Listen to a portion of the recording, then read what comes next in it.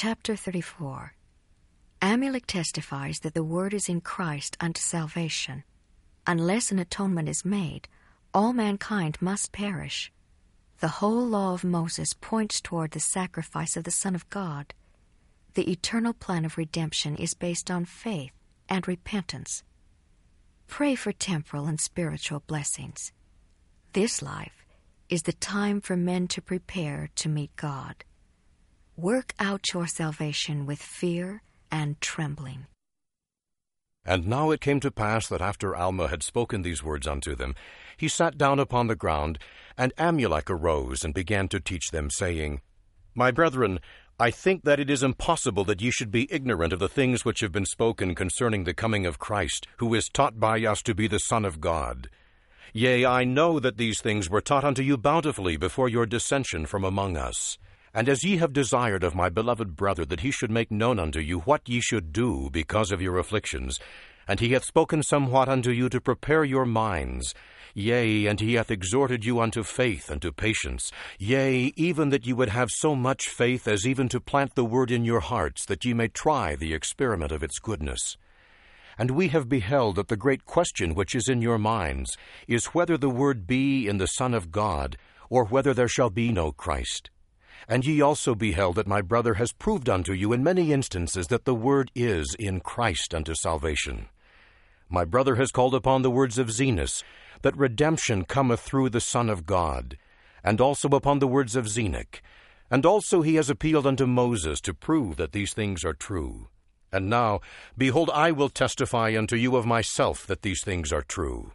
Behold, I say unto you, that I do know that Christ shall come among the children of men, to take upon him the transgressions of his people, and that he shall atone for the sins of the world, for the Lord God hath spoken it. For it is expedient that an atonement should be made. For according to the great plan of the eternal God, there must be an atonement made, or else all mankind must unavoidably perish. Yea, all are hardened, yea, all are fallen and are lost, and must perish, except it be through the atonement, which it is expedient should be made. For it is expedient that there should be a great and last sacrifice. Yea, not a sacrifice of man, neither of beast, neither of any manner of fowl. For it shall not be a human sacrifice, but it must be an infinite and eternal sacrifice. Now there is not any man that can sacrifice his own blood which will atone for the sins of another. Now if a man murdereth, behold, will our law, which is just, take the life of his brother? I say unto you, nay. But the law requireth the life of him who hath murdered. Therefore there can be nothing which is short of an infinite atonement, which will suffice for the sins of the world. Therefore it is expedient that there should be a great and last sacrifice. And then shall there be, or it is expedient there should be, a stop to the shedding of blood. Then shall the law of Moses be fulfilled. Yea, it shall be all fulfilled, every jot and tittle, and none shall have passed away. And behold, this is the whole meaning of the law, every whit pointing to that great and last sacrifice. And that great and last sacrifice will be the Son of God, yea, infinite and eternal. And thus he shall bring salvation to all those who shall believe on his name. This being the intent of this last sacrifice, to bring about the bowels of mercy, which overpowereth justice, and bringeth about means unto men that they may have faith unto repentance. And thus mercy can satisfy the demands of justice, and encircles them in the arms of safety. While he that exercises no faith unto repentance is exposed to the whole law of the demands of justice. Therefore only unto him that has faith unto repentance is brought about the great and eternal plan of redemption. Therefore may God grant unto you, my brethren, that ye may begin to exercise your faith unto repentance, that ye begin to call upon his holy name, that he would have mercy upon you. Yea, cry unto him for mercy, for he is mighty to save. Yea, humble yourselves, and continue in prayer unto him. Cry unto him when ye are in your fields, yea, over all your flocks.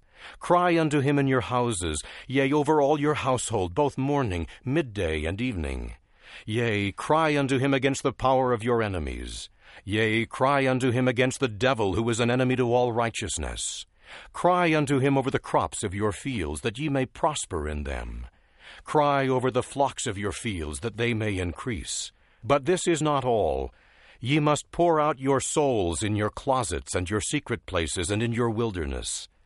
Yea, and when you do not cry unto the Lord, let your hearts be full, drawn out in prayer unto him continually for your welfare, and also for the welfare of those who are around you. And now behold, my beloved brethren, I say unto you, do not suppose that this is all. For after ye have done all these things, if ye turn away the needy and the naked, and visit not the sick and afflicted, and impart of your substance, if ye have, to those who stand in need, I say unto you, if ye do not any of these things, behold, your prayer is vain, and availeth you nothing. And ye are as hypocrites who do deny the faith. Therefore, if ye do not remember to be charitable, ye are as dross, which the refiners do cast out, it being of no worth, and is trodden under foot of men. And now, my brethren, I would that after ye have received so many witnesses, seeing that the Holy Scriptures testify of these things, ye come forth and bring fruit unto repentance. Yea, I would that ye would come forth and harden not your hearts any longer. For behold, now is the time and the day of your salvation. And therefore, if ye will repent and harden not your hearts, immediately shall the great plan of redemption be brought about unto you. For behold, this life is the time for men to prepare to meet God. Yea, behold, the day of this life is the day for men to perform their labors. And now, as I said unto you before, as ye have had so many witnesses, therefore I beseech of you that ye do not procrastinate the day of your repentance until the end. For after this day of life, which is given us to prepare for eternity, behold, if we do not improve our time while in this life, then cometh the night of darkness, wherein there can be no labor performed. Ye cannot say, when ye are brought to that awful crisis, that I will repent, that I will return to my God. Nay, ye cannot say this. For that same Spirit which doth possess your bodies at the time that ye go out of this life, that same Spirit will have power to possess your body in that eternal world. For behold, if ye have procrastinated the day of your repentance even until death, behold, ye have become subjected to the spirit of the devil, and he doth seal you his. Therefore the Spirit of the Lord hath withdrawn from you, and hath no place in you, and the devil hath all power over you, and this is the final state of the wicked. And this I know, because the Lord hath said, He dwelleth not in unholy temples, but in the hearts of the righteous doth he dwell. Yea, and he has also said, that the righteous shall sit down in his kingdom to go no more out, but their garments should be made white through the blood of the Lamb. And now, my beloved brethren, I desire that ye should remember these things, and that ye should work out your salvation with fear before God, and that ye should no more deny the coming of Christ. That ye contend no more against the Holy Ghost, but that ye receive it, and take upon you the name of Christ, that ye humble yourselves even to the dust, and worship God in whatsoever place ye may be in spirit and in truth, and that ye live in thanksgiving daily for the many mercies and blessings which he doth bestow upon you.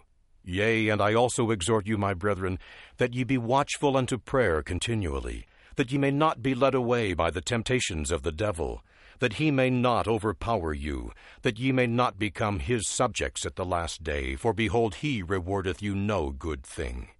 And now, my beloved brethren, I would exhort you to have patience, and that ye bear with all manner of afflictions, that ye do not revile against those who do cast you out because of your exceeding poverty, lest ye become sinners like unto them, but that ye have patience, and bear with those afflictions with a firm hope that ye shall one day rest from all your afflictions.